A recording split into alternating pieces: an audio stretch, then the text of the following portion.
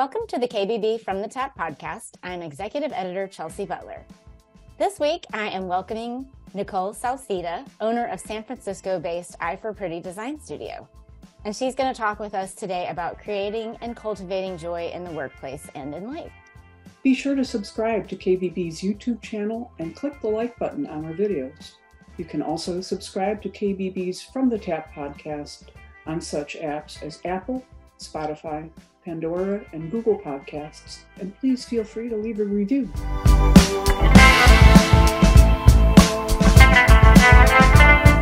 So welcome, Nicole, and thank you so much for joining me. Thanks for having me, Chelsea.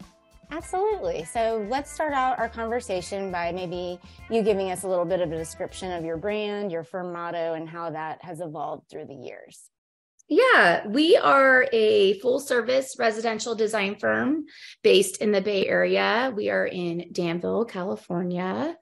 We specialize in full home remodels, new construction, and full furniture projects. Okay. And then tell us a little bit about your firm motto. Like, what do you all believe in? My motto has always been beautiful design is for everyone. So I think when I first started, that was finding things at a discount, getting the look for less. And while that's not necessarily how we design anymore, I still feel like design should be for everyone. And it also, it can be affordable and it can still look beautiful at the same time. Okay, so let's get into some of the nitty gritty of our conversation. How do you stay true to yourself while going through, growing pains? I mean, obviously we're having a lot of different things going on the last couple of years than we have before. So what are some of your little lessons through those kinds of things? I think there's a lot of pressure to keep up with everyone else, right? And even though it's easy to get wrapped up in what everyone else is doing, I think I've been able to stay laser focused on what my goals and what my vision is for our company. So things that I like to do to stay true to myself is just focus on our brand and our company and what our vision is for, the future, long-term and short-term goals. Is there anything different that you've, had to do the last couple of years to stay true to yourself? Well, especially during the pandemic with working from home more than ever, I think creating that company culture has been something that I've learned a lot from, and that's very important to us. And also gaining a lot of exposure and putting ourselves out there more and more. I think that's also been a little bit of a learning curve for us. So how would you say your vision from your business might differ from another business owner's vision? Like, how do you set yourself apart? Well, again, I think it just comes down to staying true to who I am as a designer and what I want for my company. What I see us doing might not necessarily be the same as what, another design envisions for her company. So I always want to make sure that we are keeping it a small boutique feel, and very, customer service is always a top priority of ours. So we want to make sure our clients are always feeling like they are number one and a priority. And then again, not getting wrapped up in what everyone else is doing. I know a lot of us are looking into, product lines and collaborations. And while those things are definitely on my radar, it's not necessarily something that I'm putting a lot of energy into right now. So I think just not comparing myself to other people and focusing on our goals. Okay.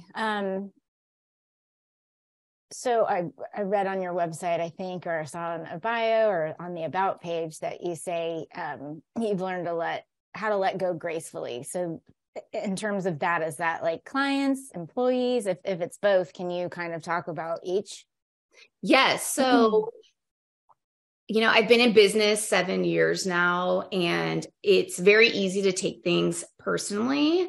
So I've tried over the years to take a lot of the emotion out of those client and employee relationships sometimes, even though that's not always easy. So things especially with new clients, sometimes you ignore the red flags that are in the beginning, and it might seem like a really great project off the bat. The budget's there, the timeline is there, and maybe it's just not a personality fit from the beginning, or maybe it's somebody that you could tell they don't value your time and expertise.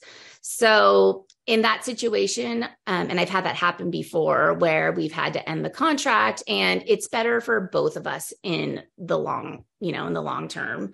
Both of us will be better off. We're not jumping into a 2 or 3 year project together and being miserable the entire time. So it's better to end things there, wish them well, and they will find a better fit for them. In terms of employees, same kind of thing. Hiring is definitely part of the job, and it's a very difficult part of the job to find the right fit for your company. And oftentimes, if I'm in a rush to hire, if we have a lot of big projects coming up and I'm getting nervous that we don't have the manpower, I'm trying to find someone to fill a position. And again, sometimes I might ignore the fact that, they are not flexible, or they're looking for a certain amount of hours that I cannot give them, or they're looking for more than what I can offer.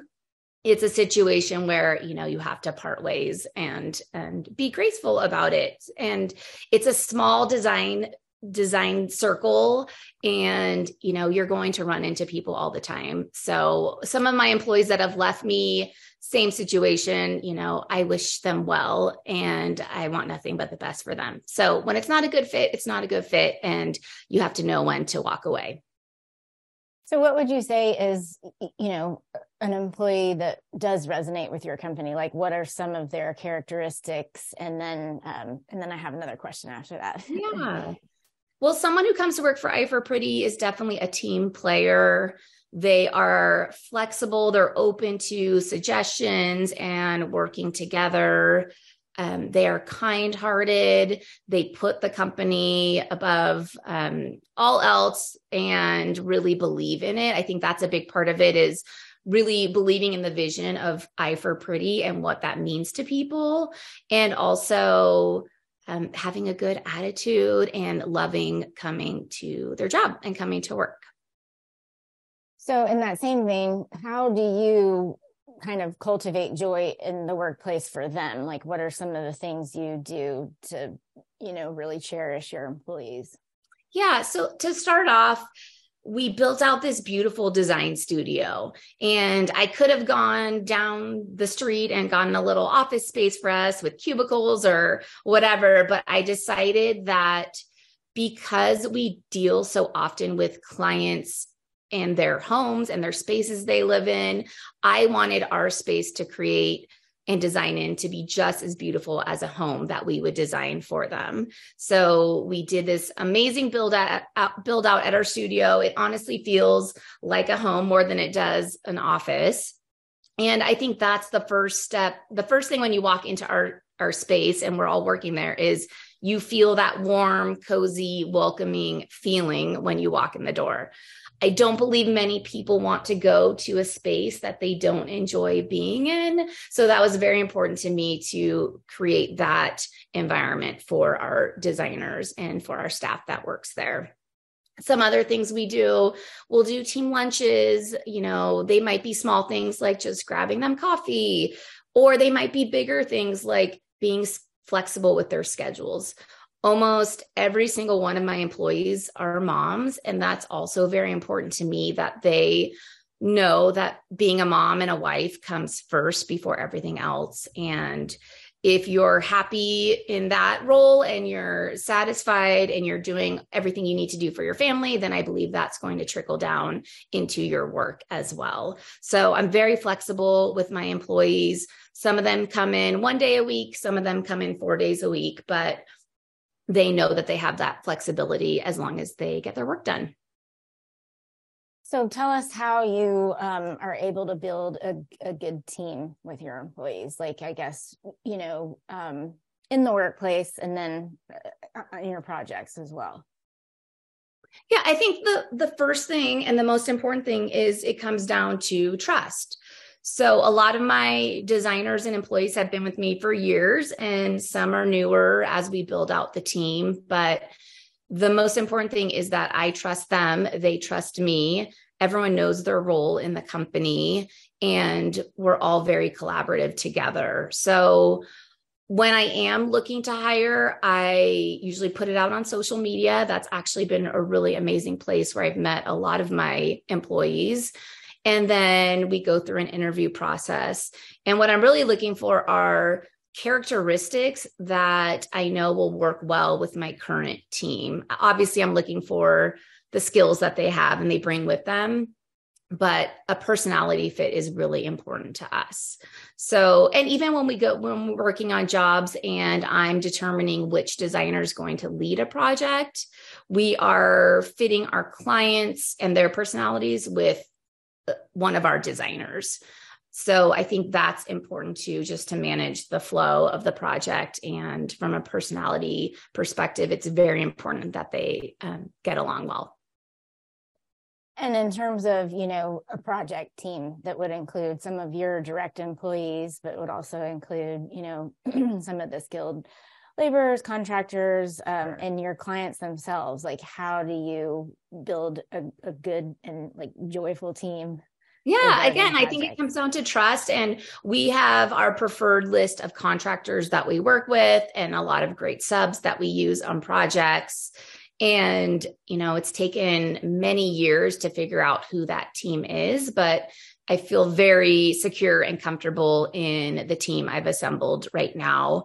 And again, it goes back to, how our personalities work together, knowing each other, knowing that we could trust that the timeline, that everyone's going to stay on timeline, on budget, and work well together. So I'm always looking for the best contractor fit for a project, the best designer fit for a project. That's always at the forefront of what I'm thinking.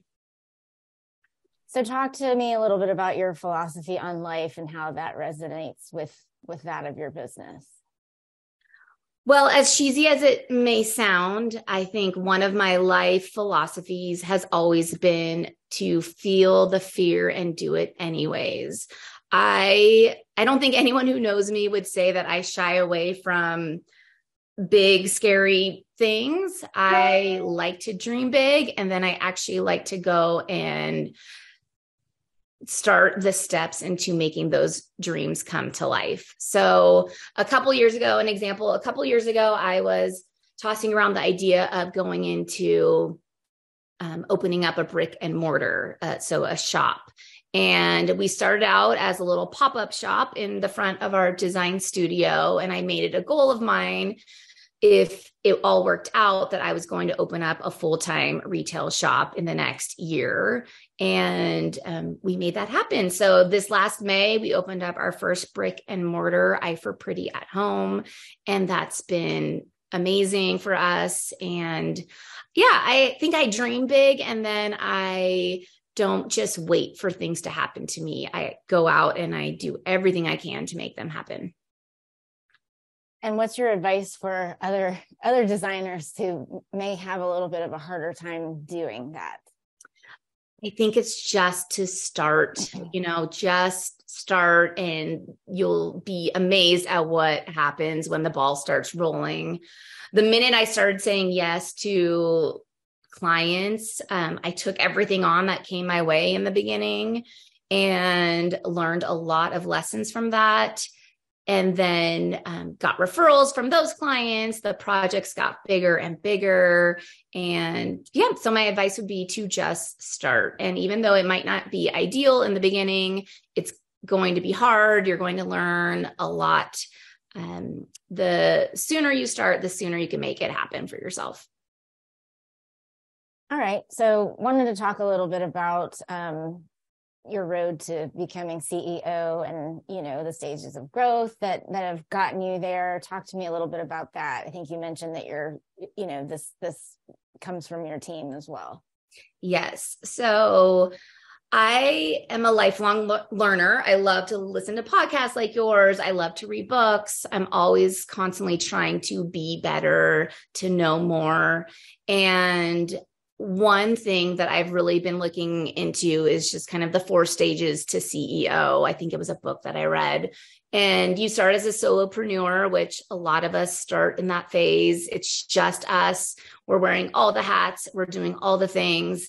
And, I was definitely in the weeds as a solopreneur for a long time until I brought on my business manager and my head of operations to help out.